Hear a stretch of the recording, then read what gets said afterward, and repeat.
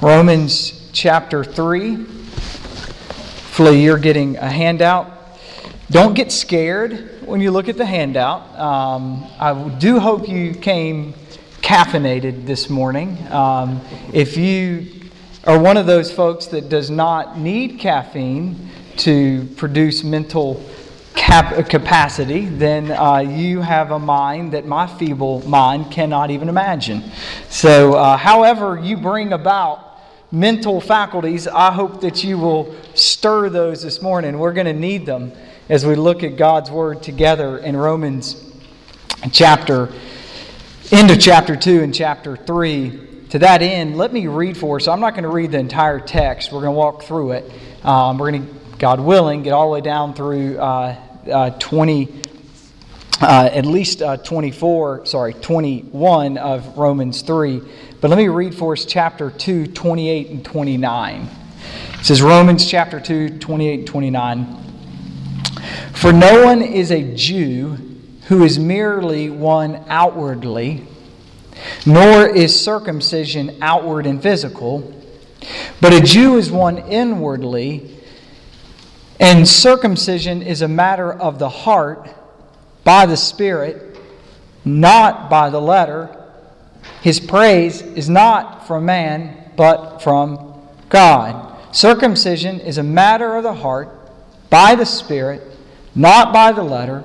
His praise is not from man, but from God. Let me pray for us. Father, help us this morning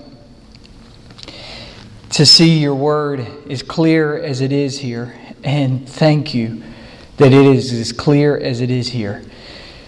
You have been very careful that all parts of the gospel are protected in giving us the book of Romans. And you protect us here from the desire to add to the gospel, the desire to think our efforts bring about our salvation in any way. You stand to literally shut the mouths of all men who would ever dare to praise themselves for any effort toward salvation. I just pray that that would be clearly articulated, and I pray it would be loved among us. I pray that we would praise you even more, that your mercy is more than our abundant sin. And then, Father, I pray that you would excite us more about the gospel. That's how we go and tell. That's how we share. Because we see this truth clearer, we understand it deeper, and we have a desire to explain it to those that we love. And so, Father, I pray that you would give us help this morning in your word, by your Spirit. In him we trust. Amen. Last week, as Pastor Mark was preaching there in Romans chapter 2, I was following throughout, I was enjoying it. But as he was closing out the chapter, he started to get a little bit worked up. And I was intrigued because I'm familiar with chapter 2, and I was familiar with the end of it, and appreciated it. But to be quite honest, I didn't expect that to exercise him so. So I got to tell you, though, I'm very glad it did, because as he got more exercise, I started looking at it more.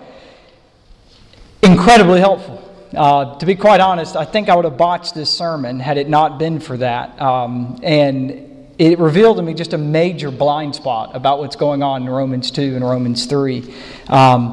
So let me share with you what he shared with us, and it really is the springboard for the whole rest of the sermon. Verse 28 of chapter 2, for no one is a Jew who is merely one outwardly, nor is circumcision outward and physical, but a Jew is one inwardly. In circumcision, got to hear this, circumcision is a matter of the heart, by the Spirit, not by the letter. His praise is not from God, from man, but from God. His praise is not from man, but from God. These verses, in particular verse 29, are head-turning and astonishing, especially to a Jewish audience. In particular, two phrases, by the Spirit, and his praise is not from man, but from God. The notion that law-keeping could not be a mere external exercise, that's nothing new. That's all across the Old Testament. The prophets spend a lot of effort explaining that it's not merely outward. But for Paul to suggest that circumcision is a spiritual reality and comes about not from law-keeping, oh, no, wait a second. It's a whole different matter.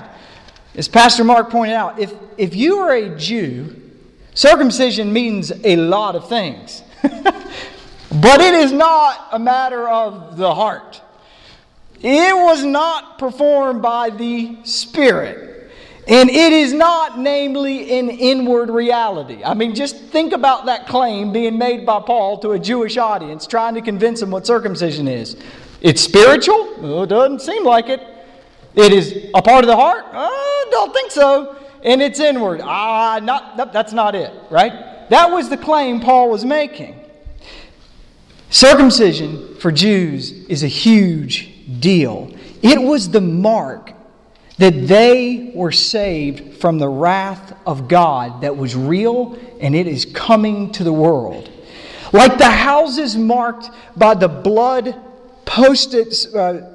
painted on the doorpost saved the inhabitants of the house as the angel of death came through Egypt, it was believed by the Jewish people that circumcision was the mark that would save them from the wrath of God. And how dare you, Paul, stand to say that this mark doesn't mean anything unless one is marked by the Spirit? The full weight of this is absorbed by the second statement, and it's shocking. His praise is not from man, but from God. Well, why does that matter so much? Who cares about the praise? This is a statement on divine control. It's a statement on divine sovereignty. God gets the praise because God does the saving.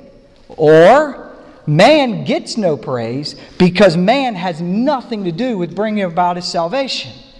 So again, hear it from Jewish ears.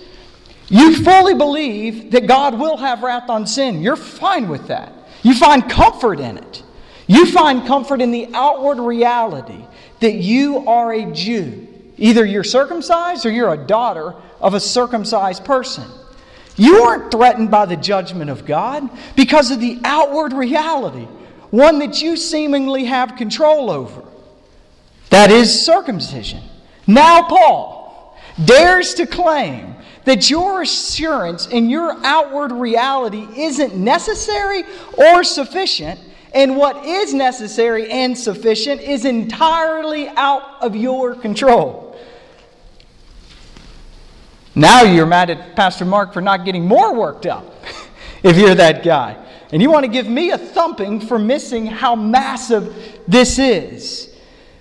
What really got Pastor Mark excited at the end there was, and he so clearly explained this, this is the good news. This is the gospel. And now we know why Paul stood in Romans 1:16 and said, I am not ashamed of the gospel. It is the power of God for salvation.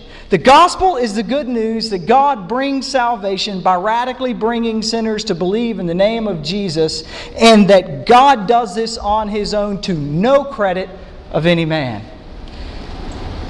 And so chapter 3, we try to set this up for us. Chapter 3 is that moment after Paul lays out to his audience this gospel.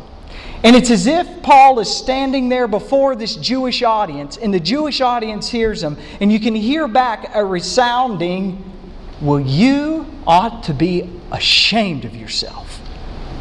How dare you, Paul? They lay out 5 objections to Paul's message of good news and why he should be ashamed to even claim it. In your handout, I put the scripture text in black. This is where you know you're in trouble, when the guy gives you a help guide to understanding the handout. I bolded the objections. I put Paul's responses in italics. The stuff in red and in blue, that's me. So that's not inspired, all right? So if you ever read a red letter Bible, think the opposite right here, right? Red brings it down a notch.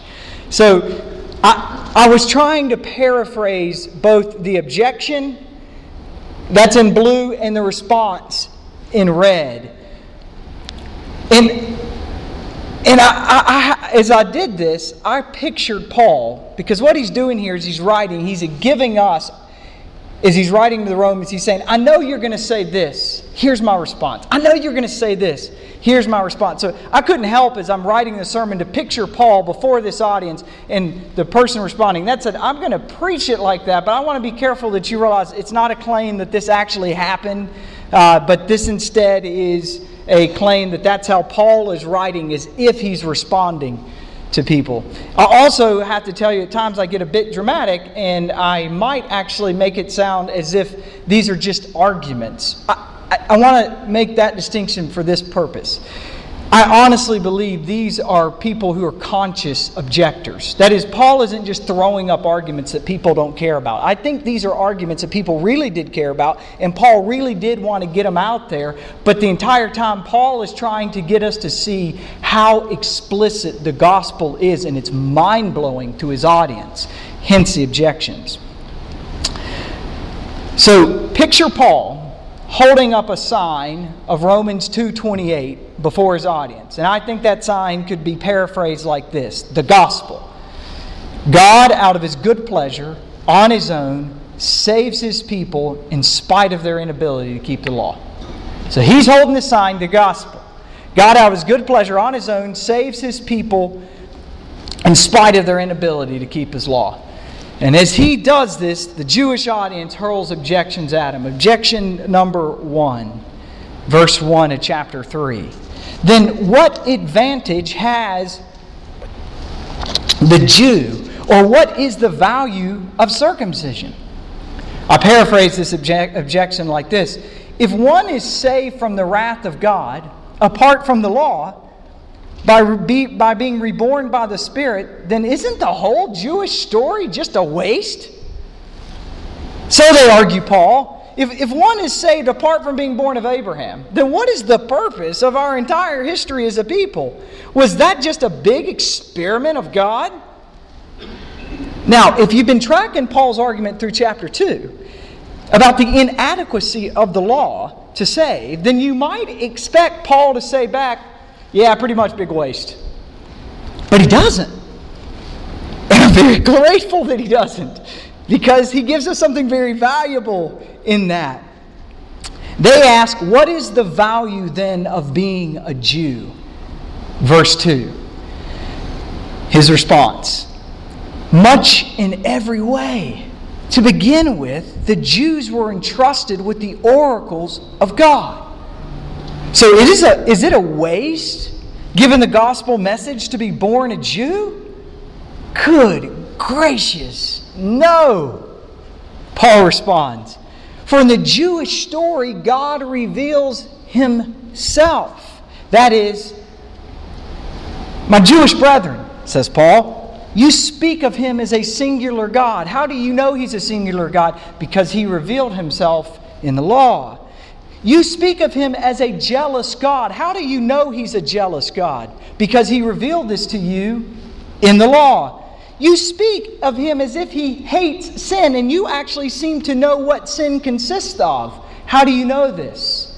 He revealed Himself in the law. You know how costly sin is. You have seen over and over animals have their throats slit so that there could be a sacrifice for sin. How do you know that? Because He revealed Himself in the law. You know of your need to be saved from God's wrath. How do you know of that? Because He revealed Himself in the law. To consider all of that is a waste. It's completely wrong. It's massive mercy. Anything else, and you're robbing God of very deserved praise.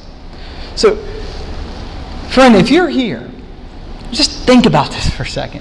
If you have any idea that there is one God who is a creator and sustainer of life, that this God is perfect in all of His ways, that He has laws that we've all broken, and that He will judge sin, if you just know that, you have 1,000 reasons to be grateful for divine mercy. You should not know that, except God has shown mercy to reveal that to you. My ancestors, no joke, believed in the spirits of bears and eagles, until by the unmerited divine favor, they were brought into proximity to the story of who? The Jews and their God named who? Yahweh, and of His Son named Jesus. And only then did we learn these things. It's amazing. It is amazing grace. Objection 2. So imagine the person articulating the first argument sits down. Okay, got you, Paul. Sorry about that. Now someone else stands up. And he tells Paul, well, you should be ashamed. Let me tell you why. What if some were unfaithful? This is verse 3. Does their faithfulness nullify the faithfulness of God? I've paraphrased this argument like this. If God doesn't save us because of our unfaithfulness, isn't He a promise breaker? So even if we were to grant you that we are unfaithful lawbreakers like you make us out to be, what about the fact that God has promised He will save us? Aren't you making God out to be a promise breaker? Shame on you, Paul, for making God unfaithful. Paul responds. Verse 4. By no means. Let God be true, though everyone were a liar, as it is written, that you may be justified in your words and prevail when you are judged. Paul quotes here from David in his prayer of confession, where David acknowledges God is perfectly right to judge him. In other words, is God unfaithful because you are judged for your unfaithfulness? No! God could only be unjust if He failed to judge. Even if no one is saved from His wrath, He would still be perfectly just if He judged everyone. The fact that you're unfaithful and failing to understand the depth of your sin and God's provision in His Son doesn't make God wrong for judging you. If God judges every person for their sin, He's perfectly right to do so. So person number 2 has a seat. Okay, gotcha. I hear you. Objection number 3. The next person, verse 5. Well, Paul, but if our unrighteousness serves to show the righteousness of God, what shall we say? That God is unrighteous to inflict wrath on us? I mean, I'm speaking here in a humanly way. And you can imagine that no sooner this person finishes, another person stands with a similar objection represented by verse 7. But if through my lie God's truth abounds His glory, why am I still being condemned as a sinner? I think you can paraphrase these as this. You know, if we're so messed up that the only way we can be saved is by rebirth, then isn't it wrong of God to have wrath on us? I mean, if we can't change how bad we are on our own, then it seems wrong for God to judge us at all. Squeezed in between these two, in verse 6, is a singular response from Paul. By no means. For then how could God judge the world? I've given 2 paraphrased versions of Paul's response. A 1st century version and a 20th century version. We'll start with Paul's response, which is the 1st century one. If God could only judge those who earned His favor, then nobody's getting judged. So if you think that it's unfair for God to judge anyone who could, but did not earn His favor, then nobody in the world's getting judged because nobody could earn His favor. Now this is why we need a 1st century and a 20th century version. Paraphrase. For if Paul says to his 20th century audience, if God could only judge those who earned His favor, then nobody's getting judged. To a 20th century audience, if he says that, then the response is going to be this. Well, sweet. Nobody gets judged. I'll take 2 of those. Right? But not for a first century Jewish audience. This audience was convinced that judgment was needed for the rest of the world, just not them. When Paul suggests that their argument would entail nobody getting judged, then they would have been horrified. So we swing it around so we 20th century folks can hear it with the horror in our ears. I think a 20th century translation would go, or paraphrase would go something like this. Hey, Paul, it seems wrong of God not to save someone if they couldn't ever earn His salvation to begin with. To which Paul would respond, look, if God only saved people who had the ability to earn His favor, then nobody gets saved. And the 20th century crowd is horrified. Either way, Paul's point still stands. If God has to wait for people to earn His favor, then no one gets saved. Or, if God can only judge people who have had the ability to earn His favor, then nobody gets judged. The only difference is the second one is implausible, as God will judge. He has to judge. It's impossible for Him not to. The first one, the idea that no one would get saved, would be incredibly sad, but Paul's already made the argument God would be perfectly just to do that. It's amazing that He doesn't. So now these 2 friends have a seat. And then, poor objector number 4, you'll see his argument doesn't go too far. He stands up. Again, you got Paul standing up there, the gospel, got his sign, the gospel. God, out of His good pleasure on His own, saves His people in spite of their ability to keep the law. So objector number 4 stands up. I don't know why, but I got this guy like a surfer dude in my mind. Every time I was thinking of him, I pictured the accent and everything. So why don't we just do evil that good may come? That's verse 8. That's not a paraphrase, that's straight out, right? Why don't we just keep on doing some evil? I paraphrase it. If one was saved from God's wrath apart from law keeping, then why don't we just do evil? Then God could get even more credit for His grace. Paul gets his response in the second part of verse 8. It's great. As some people slanderously charge us with saying, their condemnation is just. Well then, Paul, why don't we just keep on doing whatever we want? Paul's response is, that's ridiculous, sit down. That's pretty much it. Actually, Paul's response is much harsher. Their condemnation is just. There's actually ways of translating that response to our language, but we can't use it with children present. The point stands, that's ridiculous. Of course we don't just disobey the law in order to give God more credit. Now finally, after he sits down, it's as if this wise sage, that's what I picture him, of the group finally stands up. The group gets quiet and he says, now Paul, you need to be ashamed of yourself. Everybody knows he's getting ready to lay it out for Paul. Verse 9. What then? What then? Are we Jews any better off? Wait. So being a Jew doesn't tip the scales at all when facing God's judgment?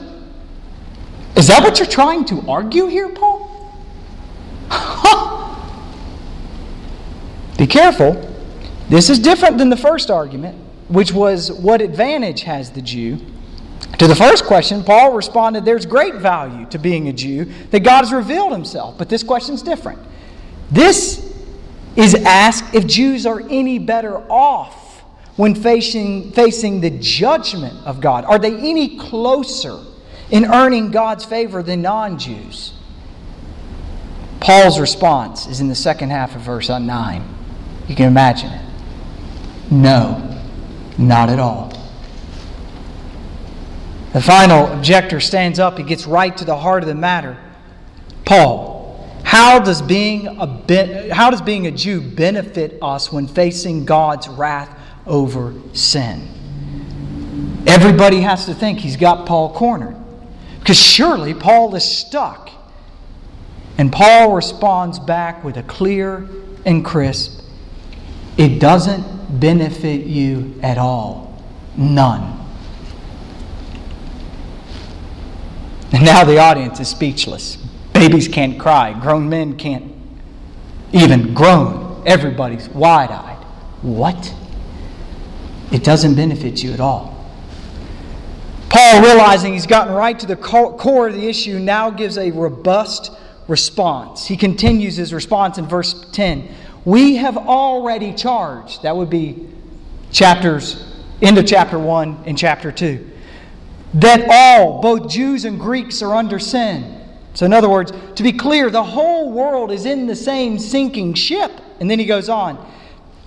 This should not be news to anybody, as it's clearly demonstrated all across the Scriptures. And then Paul unloads in the next few verses in a tour de force of the Old Testament. Verse 10, as it is written.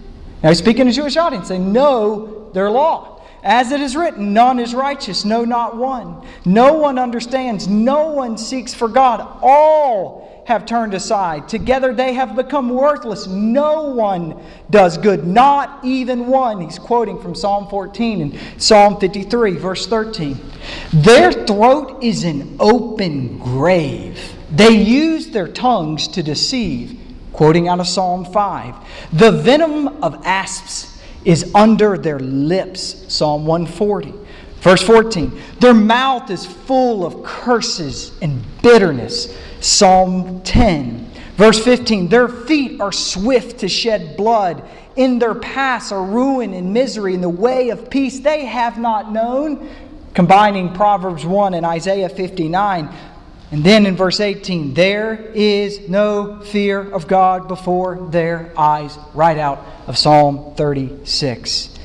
In these verses, Paul references, and it's interesting how he does it, both Jewish and Gentile depravity, deep sinfulness. And he continues his response in verse 19. Now we know that whatever the law says, it speaks to those who are under the law. In other words, God's law was written to who? Jews, who are apparently unable to keep the law. Now he's circling back to his objector. In the second part of 19, he says, so that every mouth may be stopped, and the whole world may be held accountable to God. So Paul says, if the Jews have no argument for innocence, then nobody in the whole world has an argument for innocence, and everybody stands guilty. So the objection was, is there no benefit in being Jewish? And Paul's response is basically, it's not that being Jewish isn't good, it's that being a sinful human is so bad. Now, the audience is flabbergasted. This would be the moment I would get scared and walk out. This is the moment that Paul just steps on the accelerator. Verse 20. For by works of the law, no human being will be justified in his sight. Paul says, if you hear this, and you think by doing works of the law, you're going to get yourself out of this predicament, you're grossly mistaken. The law, perfect as it is, doesn't help us in the matter. It only makes it worse. Steps on the gas more. Second part of verse 20. Since through the law comes knowledge of sin. The law, it doesn't save us from the wrath of God. Oh no, my friend. It marks us for the wrath of God. So back to your question, friend. Are Jews any better off? No. And if Jews have bad news, there's even worse news for non-Jews. This diagnosis is clear as it is universal. All mankind stands without excuse, and all mankind deserves judgment, and no amount of law-keeping will be able to save anyone, says Paul. But now remember, we've got our friend Paul. He's still holding the same thing got Pastor Mark all exercised. He got his sign here, Romans 2:28. Good news! Good news! I mean, it seems out of sorts. It's like going to the doctor and them saying, hey, got your lab test back, got some good news for you. You're not going to last but maybe a few more weeks. Right? That's exactly what Paul's doing. I got good news for you. The wrath of God's coming to everybody. And there's nothing we can do about it. See, I think there's always a moment in every gospel conversation, if the gospel is shared right, like this. This is that moment for Paul. It's some moment when the person with whom you're sharing the gospel looks at you to say, now, wait a second. I thought you had good news. This does not feel very good. His audience had no doubt that they were lawbreakers. But they could not imagine the situation was so bad that no amount of law-keeping would right the scales. And if you hear this and go, yeah, that's an interesting idea. Paul had to share with Jews like that. I don't even know one Jew. This is exactly the way to share the gospel to biblical, half-literate, nominal Southern Christianity. Yes, you know that you're a lawbreaker, but I am telling you, there is no amount of law-keeping that's getting you out of this mess. There's got to be that very tense moment where somebody goes, uh-oh. And you go, yes. Yes. It's really rough. And then, like a masterful surgeon, Paul goes to Romans 2:21 and 22. And it is so refreshing. Verse 21, but now, the righteousness of God has been manifested apart from the law. Although the law and prophets bear witness to it. The righteousness of God through faith in Jesus Christ for all who believe. So how do we have any good news if God is going to judge all the lawbreakers and we're all lawbreakers? Only if He offers a way to be right with God outside of the law. Notice He doesn't toss the law aside. There's nothing wrong with the law. But He's going to offer a way to be right with God outside of your own law-keeping. How? Well, He says that rightness with God comes apart from law. This thing has been talked about all throughout the prophets, he says, this way of being right with God outside the law, and now it's being manifested. Well, what is it? It is the gospel for which Paul is unashamed. It is the good news that rightness of God might now be had through faith for those who believe in Jesus, the Messiah. So it is a rightness of God found not through works of the law, but through faith in another lawkeeper, a perfect lawkeeper. This is why Christians talk about our belief in alien righteousness. By alien righteousness, we don't mean supermoral extraterrestrial creatures. When we speak of alien righteousness, it is a righteousness that's not mine. It's somebody else's righteousness. That's Jesus Christ.